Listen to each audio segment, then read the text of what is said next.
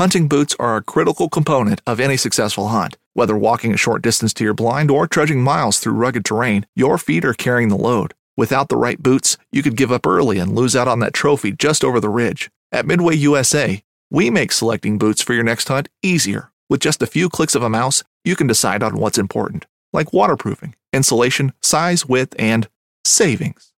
For just about everything for shooting, hunting, and the outdoors, check out MidwayUSA.com. This upcoming concert season will be all about the boots, and Tecovas is your stop for the best in Western style. Tecovas has seasonal and limited edition offerings this spring and summer, including men's and women's boots, apparel, hats, bags, and more. All Tecovas boots are made by hand in a time-honored tradition with timeless styles that are always on trend. And Tecovas has first wear comfort with little to no break-in period. It's hard to find this level of comfort paired with this level of style. Stop by your local Tecovas store, have a complimentary drink or two, that's WCB style, and shop new styles. The smell of fresh leather and friendly staff are at your service. Many stores even have leather custom branding to make your boots truly personalized. And with regular live music and events, there's no in-store experience like it. If you can't make it into a store, just visit tecovas.com. That's TECOVAS.com. They offer free shipping on all boots, as well as free returns and exchanges, and ship right to your door. Go to tecovas.com and find your new favorite pair of boots today.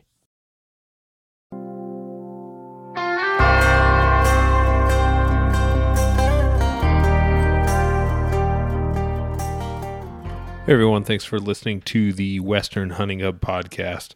In this episode, I have one of my best friends, TJ Gusini, on. We've been hunting together for the last 8 years or so in Colorado, and his family kind of treated me as family for sure, and brought him, my wife and I under their wings, and so that's been a really good friendship to have.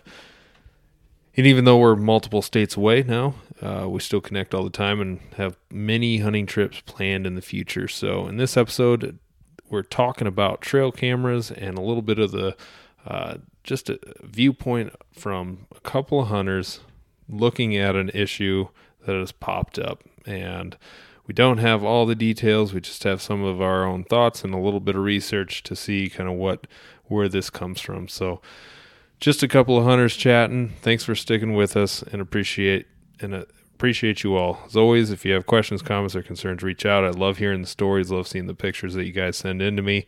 That's appreciated. That I've helped you in some way, or at least I'm entertaining you in some way. So thanks.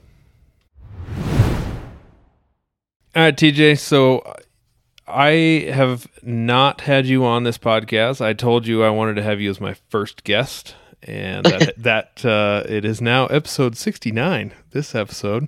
So wow. We've been talking, you've kind of been following along with what I've been doing, and I kind of always update you with everything. One of my best friends and realtor, buddy I met in Colorado, hunting buddy, family friend, family really is kind of where you stand, and where I would put it. Yeah. And so I wanted to talk real estate real quick. What's going on in the real estate business? Well, it's crazy right now. I mean, it seems that everywhere you go, there's a shortage of inventory. So the real estate market is just absolutely bonkers, and things aren't staying on the market for any length of time whatsoever. I mean, I don't know if it has a lot to do with people moving out of big cities, coming to smaller rural areas, what really is the driving force behind it, but besides the lack of inventory, but it's just crazy. I mean, it's in 20 years of doing real estate, it's probably one of the craziest markets I've ever seen. And one of those combinations of a lot of things. For one of the big things is so many people sending their employees home and saying, okay, you can work from home. And then they realize once that's all done, like, oh, you can still do your job from home. Yeah. So why are we paying for an office space? Why are we paying you to be in-house when you're doing the same thing? And I think that's a part of it, but then there's so many other political pieces to that Yeah, We can't. I would agree with you. And How- people upgrading their homes into, wanting maybe an office space at their home that they did not have before could be a part of it, like you're saying. I think one of the big things we're seeing here in South Dakota is that you've got people in New York and California who their kids haven't been in school since March, and these moms are having to stay at home, and they are just fed up. They are losing their jobs. They are not able to send their kid back to school. So now they are looking for free states, and Yeah, you probably maybe need a little more space. yeah, and a place to go and actually be able to live your life a little bit, and that's kind of what we're seeing here with some of the people, the influx of Californians and New Yorkers coming to South Dakota is kind of crazy, and I know Colorado saw California and Texans flying there in the past, and Idaho sees that as well. So it's just kind of I think those big cities are, well, I know by the numbers we get reports from real estate, but I heard something like 1.2 million people have left the New York area in the last year, and I mean that's just insane numbers. Those people are going somewhere. I would have left those kind of places as soon as I got a driver's license. Yeah, absolutely. I would have never been involved in them. But yeah. So I want to kind of wrap things around and give you a little plug. And so you're a licensed real estate agent in Colorado and soon to be in Texas. But as Colorado being such a big destination state for hunting, I figure if somebody's looking for something, you kind of specialize in rural properties and hunting properties and those sorts of things. So talk about what you could help people with. Help them. Yeah, I mean, I enjoy selling ranches, properties, cabin properties, all that stuff, because I'm an avid outdoorsman, love hunting, being in the outdoors. So getting just to go see those places is exciting to me, let alone helping people buy them and get give them ideas on what they could do with it and all of those things. I mean, it's a pretty exciting part of the real estate side of it that, I mean, I obviously sell regular houses as well, but there's a difference when you're selling a 3-bedroom, 2-bath home on a neighborhood to a 1,000-acre property with a cabin on it, that the endless potentials and excitement level that kind of comes along with it. Yeah.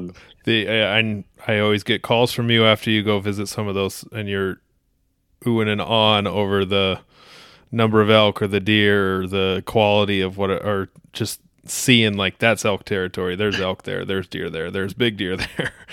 So yeah, I mean, we're primarily, public land hunters, but you always look over that, what's the old saying? The grass is always greener on the other side. You're always wondering what it's like inside those public lands, and when you get to go, or private lands. So when you get to go see them, it's kind of exciting. Well, we've always said if somebody invited us, we're not going to turn it down. No, absolutely not. Why would we? I know. I mean, those 350 bulls are 1 in 1,000 or more on public land. Yeah. So 1 in 5,000, maybe. I don't know. So, yeah, who knows? But anyway, so if somebody was interested in looking for a piece of Colorado property, how would they get a hold of you? Oh, a couple different ways. They can email me. My email is simple. It's my name, tjgucini@gmail.com. Rocky Mountain Realtors is my company. It's been around since 1999. You can always look up Rocky Mountain Realtors. Get a hold of me that way, or my phone number, 970-618-8781. Yeah, that's the easiest way to get a hold of me. Yep. And you and your dad were my realtor for my property and house, and that was a really good experience, and then kind of guided me through my recent purchase, which in the last week I bought a home, and I can stop recording my podcasts in my truck in the cold, which I had been doing, and then now I kicked my family out of our bedroom so I can record, and they're all out in the living room. So have your own recording studio set up.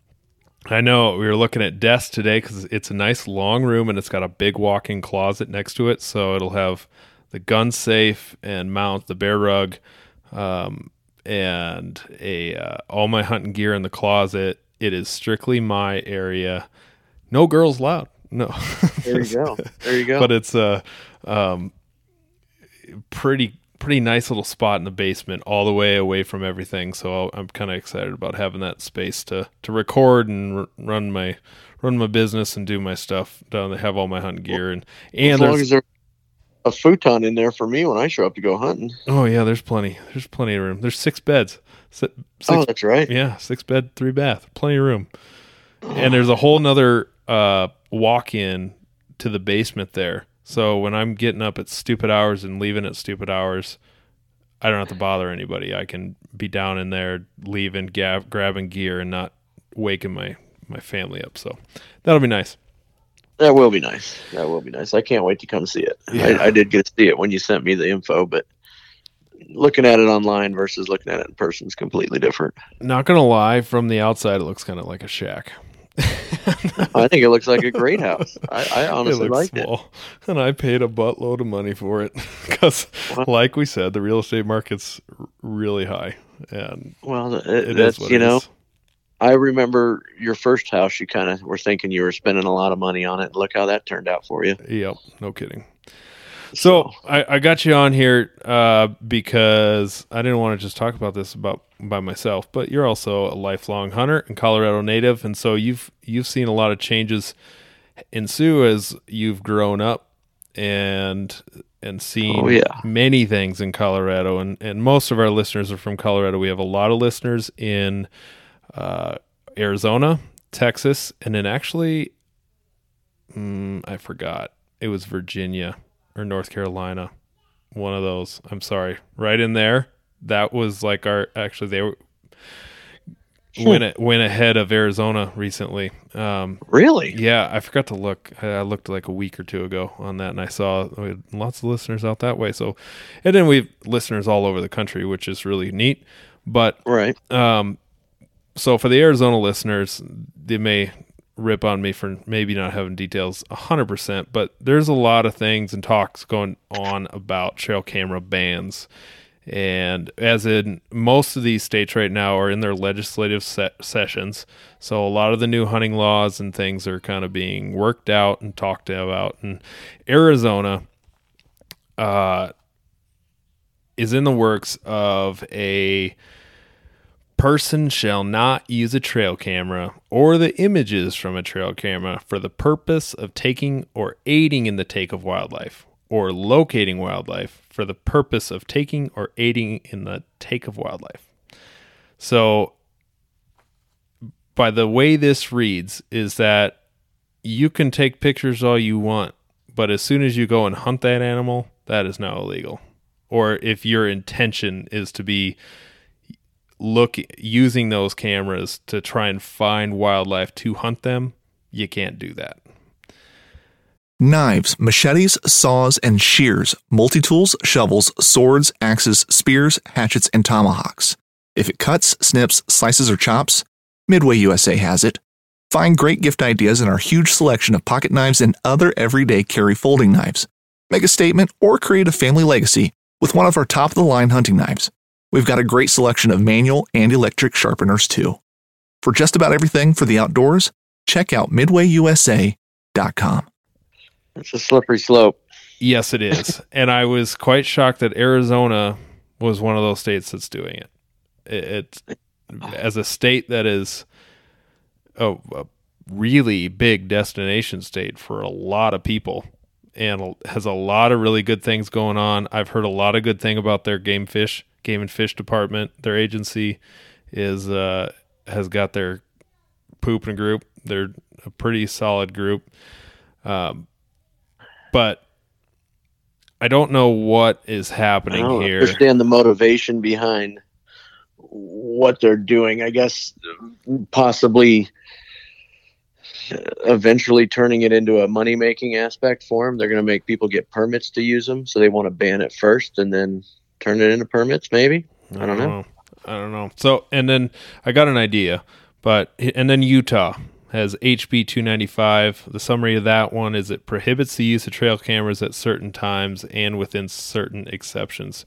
So within this, it is unlawful for a person to place, maintain, or use a trail camera or similar device at any time during the beginning of August 1st to December 31st.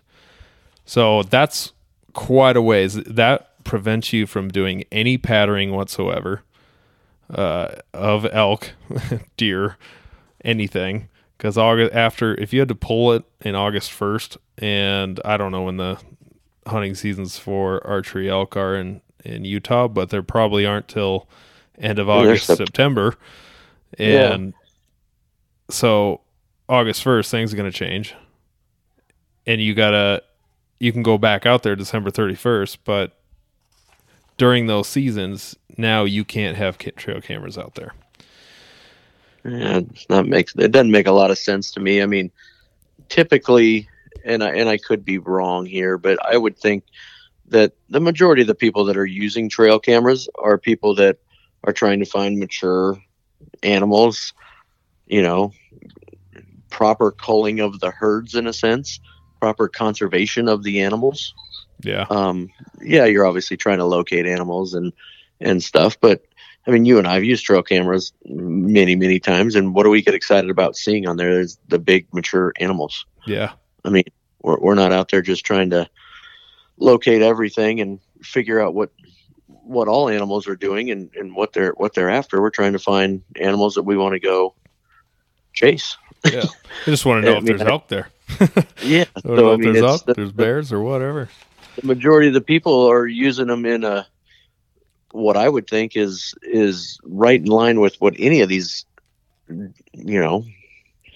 the word I'm looking for? DNRs or any of these, game and fish companies are wanting is the culling and harvest of a mature animal. That's what they're used for. They want people to be successful within limits. Yeah. They don't want every single person to be successful, because then they kind of go off of success rates in their numbers, because they know that, say for archery elk, 10% people fill.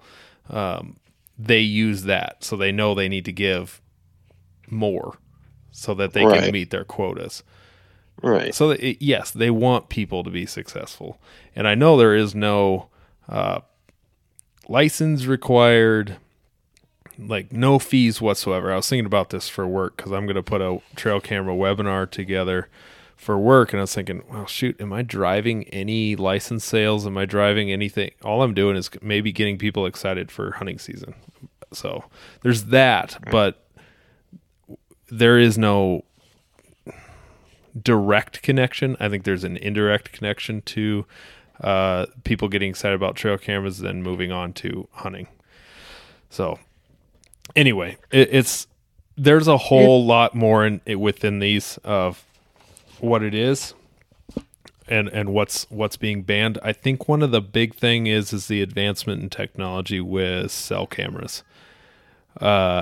That has been listed here. And so just a quick rundown on the states that have some level of trail camera restrictions. And there's probably more where it's sort of hit things, because as soon as drones came out, personal drones came out, that hit every agency across the nation. Was like, okay, gotta ban them. There's probably maybe one or two here and there. That makes sense. Sure. Because it's very easy to take something like that and use it in a non-ethical way very quickly. Right.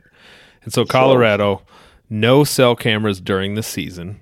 Nevada, illegal during season, like trail cameras, illegal during the season. Alaska, no cell cameras. Montana, you have to physically check your pictures. So basically no cell cameras. Kansas, no cell cameras. New Hampshire, no cell cameras. So there's been some of that. I thought it was kind of interesting here in South Dakota. We do whatever the heck we want. And you just put up cell camera, you leave it up there the whole time. Doesn't matter. That's how Texas is. Yeah. But why now? I think that it has to do with the large number of folks that are entering the hunting scene that did not grow up hunting. And there's a big push of millennial hunters entering that. Along with that, you have various viewpoints and seeing what and having different opinions of what fair chase is. And so there's a group out there. Remember when you sent me that job description from Mountain Pursuit to be the director or something like that? You sent that back to me in whatever it was. And so I looked into the company, and they had a 450 pledge or 400 pledge. I don't know what it was, but they had within their little bylaws that you need to, if you're going to be a part of this, you need to pledge that you do not ever take a shot with your bow past 50 yards. Really? Yeah. And then and then if it's a rifle, you take a pledge that you do not take a shot after further than 400 yards. I've never heard of any where they hunt. Exactly. And I think they were based out of one of the major western states. I'm going to say Montana, Wyoming, somewhere in there. But they put a number to it, and I've never heard of an organization putting a number to it, because if you have a $2,000 custom rifle, a 600-yard shot with a bipod is not that hard.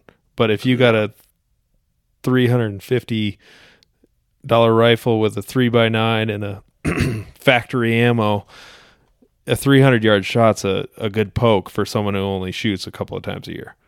I mean, that's on a deer. That came a long ways in the last 20 years in that area. I mean, it's when I started hunting back in the day, you didn't shoot over 300 yards just because the technology wasn't there to allow it. Yeah. It's much different now. And it's people that tend to, I'm not going to say everybody, but people that tend to do some of that type of shooting are rather skilled at it. I mean, am I taking 700-800 yard shots? No, because I don't really practice that, and that's not really something I do. But there are people that do it all the time, and they're good at it. So who am I to tell them don't ever do that? Yeah, I mean, so I didn't apply for the job, and then they also had a stance on some coyote hunting things, ethical coyote hunting stuff, which must have some beef with something that's done somewhere in the country. I don't know, but it just, you can see some of those more, well, I don't like this, so we need to restrict it. And one last thing with the effective range is that everybody's effective range is totally different. So absolutely. You and I were at an archery shoot this year, shooting 110 yards and 190 yards and 100 yards or whatever else. And we're taking those shots. It was fun, whatever. Making some great shots even at 60, 80 yards. But here I am at 50 yards this fall shooting at a deer and it missed. Just right. Like, I could stick those 80 yarders all day long and then come to a real animal and it's totally different. So the effective range on that. But I also watched you shoot an elk this year at 60. What was that? 66 yards, and couldn't have hit it in a better spot. Exactly. So. Exactly. That was a far better setup. Far better setup. But it was I knew I could hit that. I absolutely knew I could hit that. I would never pass that shot up on a bull standing.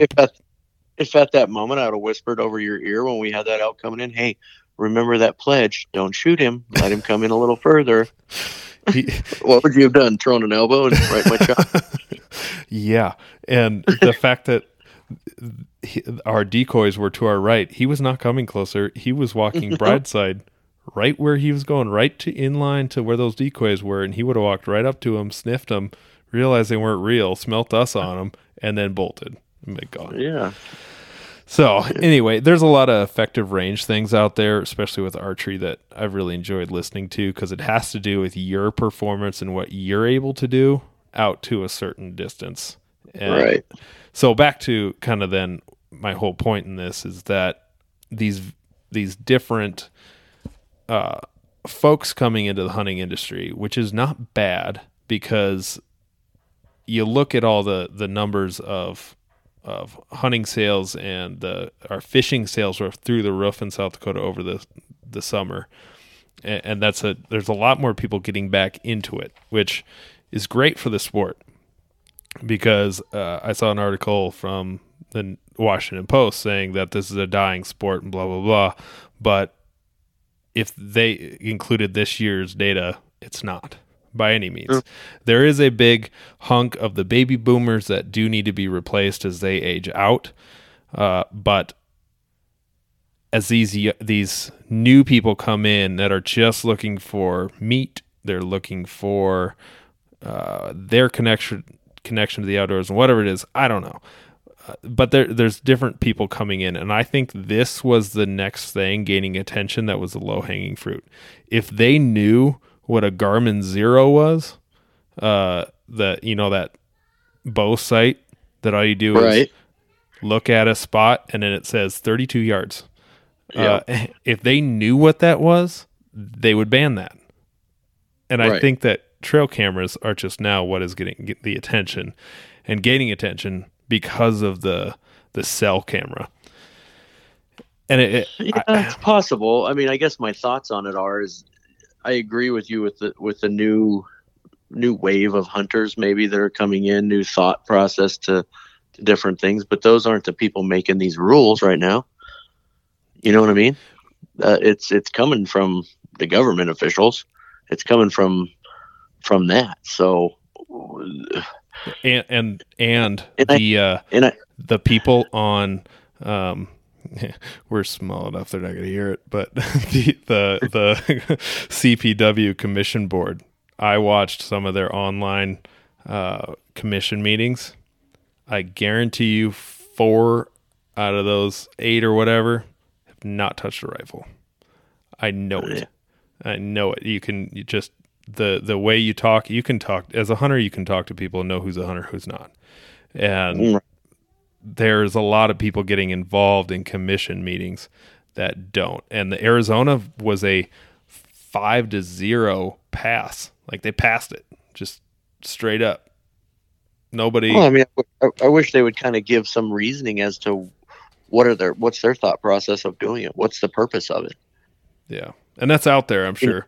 And probably my bad for not diving into, or I honestly probably what would need to do is have somebody that listened to the commission meeting reach out and explain that, kind of what the argument was, because that's probably what is the main source of that info, is the commission meetings and what they said, or what somebody said, because somebody had to, for those things to pass like that, somebody had to bring it in. 5-0, there's a pretty convincing argument. What is it? Yeah, somebody had to bring it in.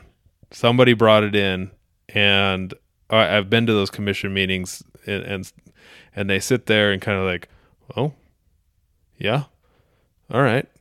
Well, there was only one way for it, and I know across the U.S. it's the issue of having only antis at these meetings having the loudest voice, because unless there's a big deal coming around, you don't get the typical hunters at those meetings, and then these little things are coming in, and they're able to make change. And now with all these commission meetings happening over Zoom, California antis and big city antis, whatever, are, and I don't want to just single out California, because California does have a large population of wonderful hunters. We've met them on the trail, and great people. But population wise, that's where a lot of those anti groups are coming from, where they're able to attend these meetings and speak up towards things that they don't agree with. And I really have been enjoying listening and watching Clay Newcomb. He writes for Bear Hunting Magazine, and he has a pretty popular phrase called "guard the gate," meaning don't let a single thing fall through, even if that's as small as cell or trail cameras. I know as new technology comes out, you got to think, okay, is that okay? So the lighted nocks and the lighted sights in Colorado forever was like, oh, we can't open that door and allow technology on a bow, because as soon as you let technology on a bow go, now you can do anything. Now you can put on the broadheads with tracers in them, and you'll be able to follow an arrow with a beacon of some sort and whatever else to recover your animal even easier. So it's just this big floodgate that they thought was going to open. And fishing like a local isn't just about catching fish. It's about connecting with the environment and the people who call it home. It's about hearing the stories and traditions that have been passed down for generations and sharing unforgettable moments with the people you meet along the way. Fishing like a local is having an experience that stays with you forever. And with Fishing Booker, you can experience it too, no matter where you are. Discover your next adventure on Fishing Booker. Lighted nocks and lighted sights it just happened and no big deal. So it wasn't even. Well, I mean, with anything that changes, there's going to be some bad that goes with it. But to not allow anything because they're worried of that, I mean, just like what you were just talking about, if there's an easier process to help people recover animals that doesn't go against, I mean, how does that hurt the animal? How is, you know what I mean? There's certain things out there. These lighted nocks for years allow for, I mean, when you're in the moment and you shoot an arrow at an animal, I would say the majority of the people have no idea, don't see their arrow exactly where it hits. They think they see it. Their mind tells them that they see it, but do they really know? Anything that could help that out is not, how's that a bad thing? Not everybody has you over my shoulder being able to watch that arrow just go in and disappear in that animal. I would so wish that we could have had that on video or something. Through the binoculars that I'm looking at, I mean, at 60 yards, I'm picking out hairs on this elk, and I'm watching the arrow flex in the air as it goes right through my vision, right into the elk. Oh my gosh! I mean,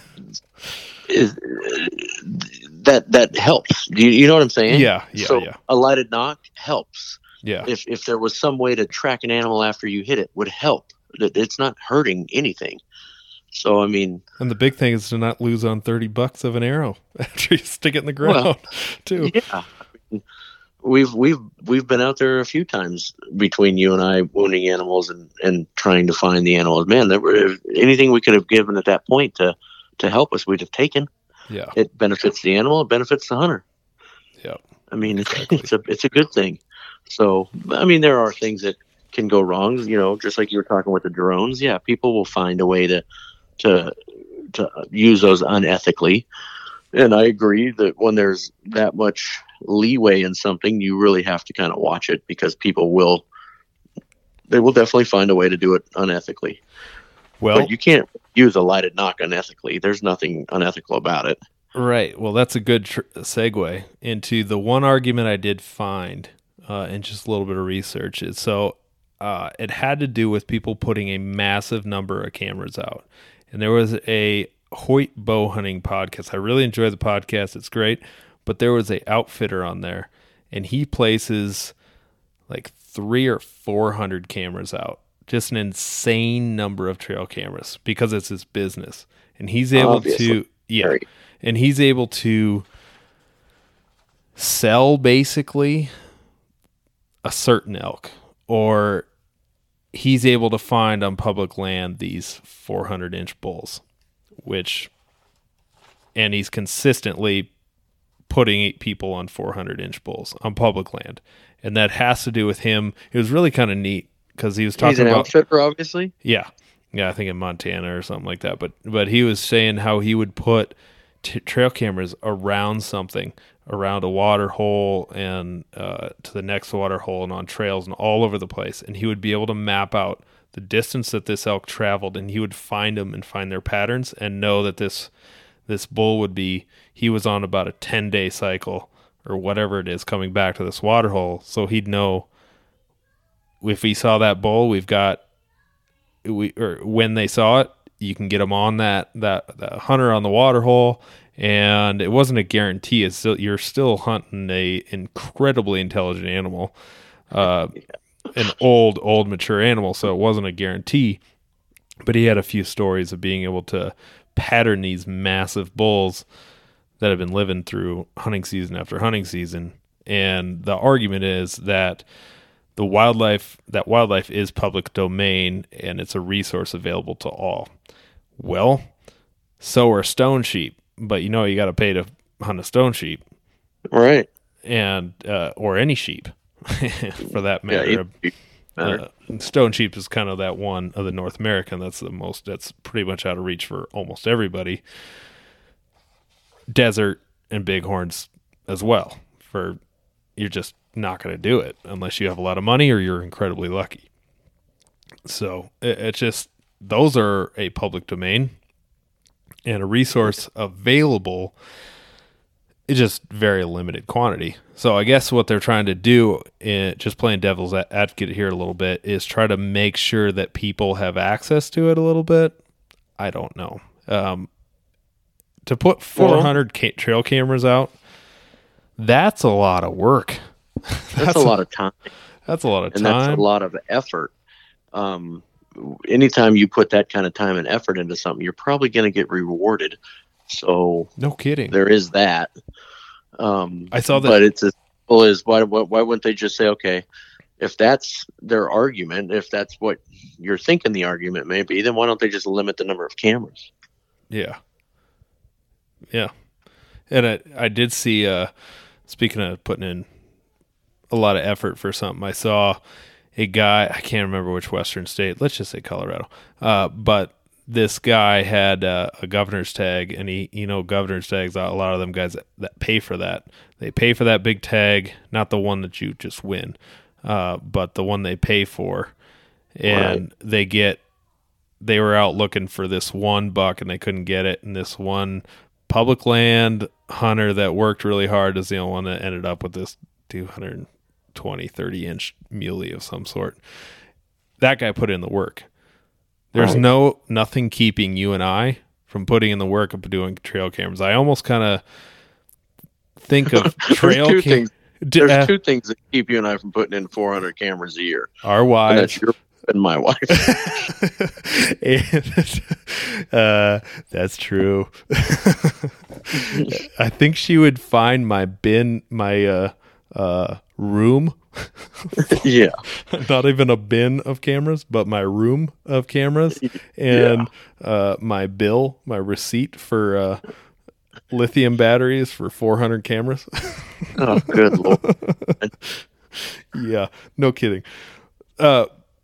So anyway, there's I think that's the approach is like you were saying, that the way of abusing it.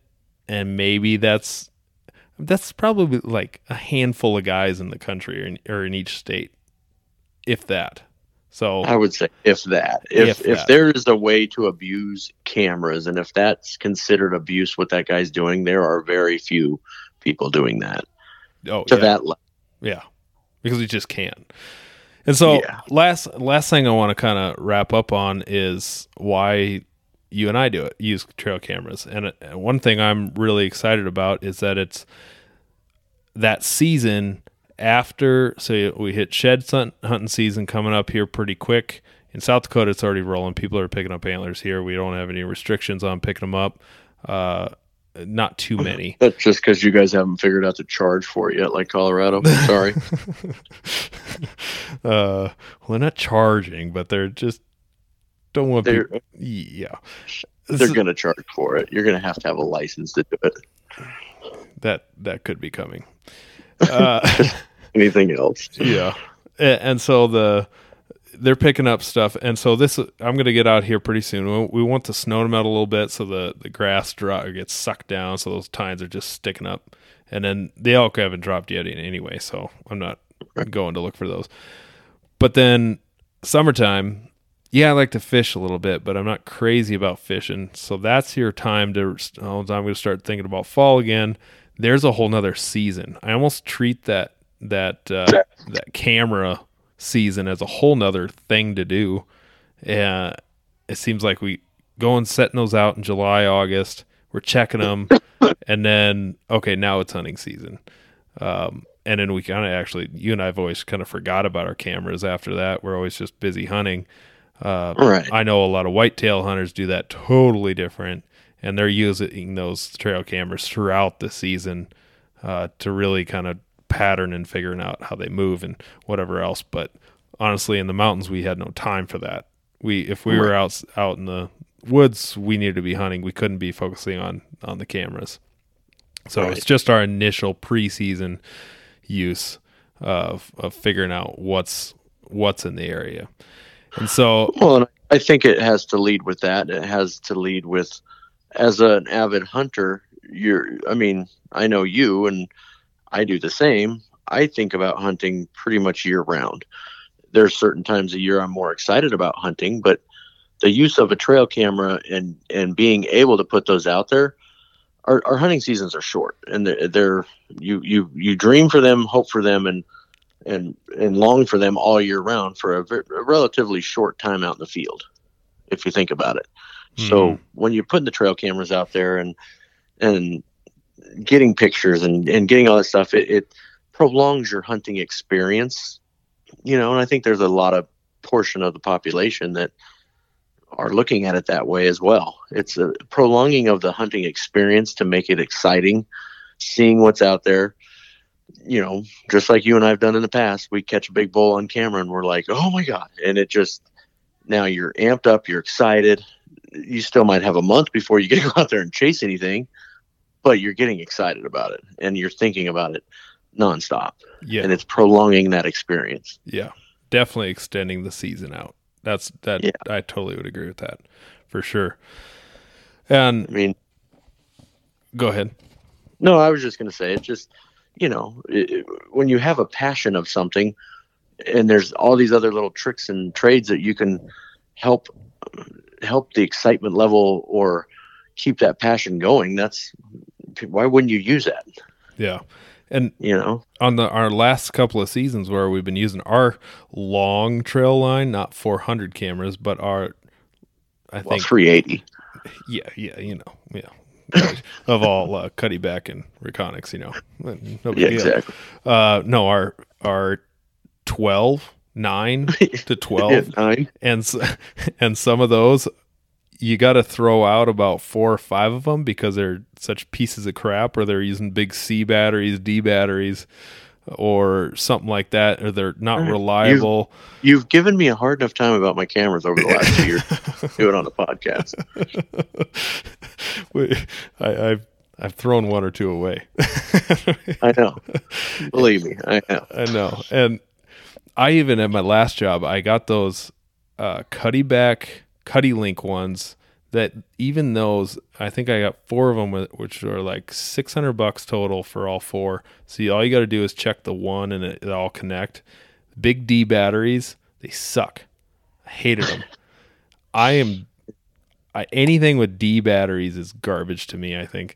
And it needs to have... You're packing an extra pound of batteries into the ones with you. That too, yeah. The lithium batteries are lightweight, 1, and they last forever, 2. Right. Anything with lithium batteries is awesome. And even on those cell cameras, if you do have something, the battery pack, the solar packs that allow you to extend that a little further, is great. The only problem is cow elk destroyed mine. Cow elk, and they say bears will mess with your cameras. Cow elk have jacked up more cameras than mine than anything else. The cow grabbed, because they could see the herd of cows coming, pictures of them, and then just face and lips and whatever else and hair. The thing ripped off the antenna of my cell camera. I still haven't fixed it. I don't think it's fixable. And I never did get any pictures from that because I had called you right where I was at. I was like, I got cell service. I'm going to set the cell camera right here. I was 4 miles in. For it, and we never saw a single picture. The cow eating it. It still took pictures. I mean, I got a lion, some bears, and a few elk on it, but I wanted to know have them send to my phone. So that got ruined. And then on that whole 9 camera line, whatever it was, another cow had spun the one around a tree. Another one had knocked it down. The thing opened up, chewed on the lithium batteries. There was batteries all chewed up and a couple missing. So just nice little lithium snacks. Yeah.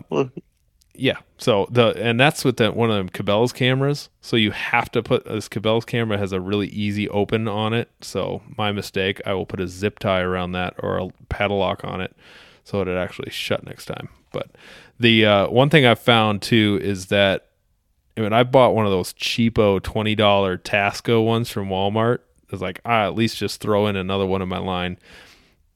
It's okay.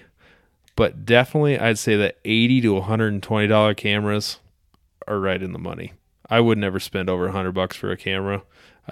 You do get a lot for them, but I think some of them $100 ones are perfect. Or your $16 deal from Runnings or whatever you got.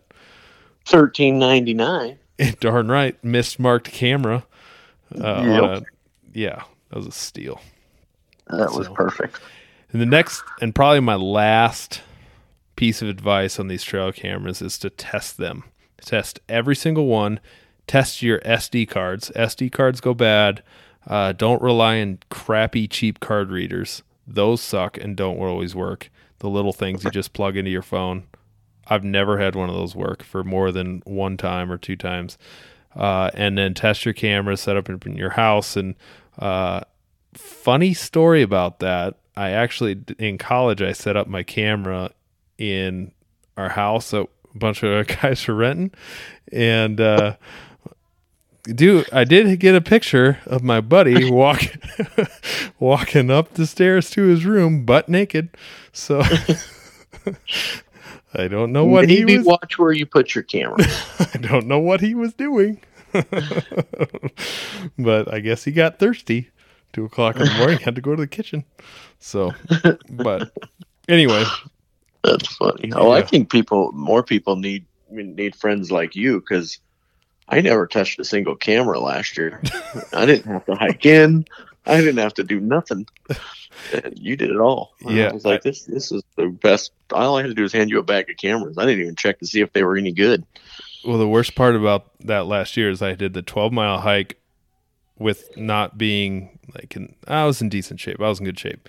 But I did that, and the next day we did the mountain mile, the Kafaru mountain mile. I ran that race at Total Archery Challenge, and my legs were dead. Yeah, I don't know what you were saying. I still got third. I was tired for you. I think I still have cramps for you. I got third, but that kid that got first was like some cross-country runner or whatever with a JanSport backpack. Probably didn't do a 12-mile hike the day before setting trail cameras up. No, he just showed up to run the race, and then he left afterwards. We watched it. He got in his car and just left. Like, did you just come here and win this race? We're all a bunch of hunters. Subaru and left? Oh yeah, it was for sure. Yeah, guarantee you. So Colorado. Yeah, we're just making some friends on my podcast here, so which is great. I don't really care. You like to count me on a tired night, Clint, because there's a reason that you didn't start me out on this podcast back in. You held me out till episode 69, and there's a reason for that. Yep. No, it's just a matter we just never got to it, and and I needed someone to talk to tonight for my podcast. But really, I wanted to just kind of chat out, bring something to people's attention, what's coming around, and the moral of the story is to stay in tune with what's going on with your state, and make sure you're comfortable with writing into your legislators or going to the commission meetings. I think that's super important. And the last commission meeting I was at in person was during that bobcat ban in Colorado that was happening, and we showed up, and all those people trying to ban that were way outnumbered, and it was heard, and they voted in the sportsman's favor. So as these little things come up, like Clay Newcomb says, guard the gate. But it ain't my ground. This is God's country.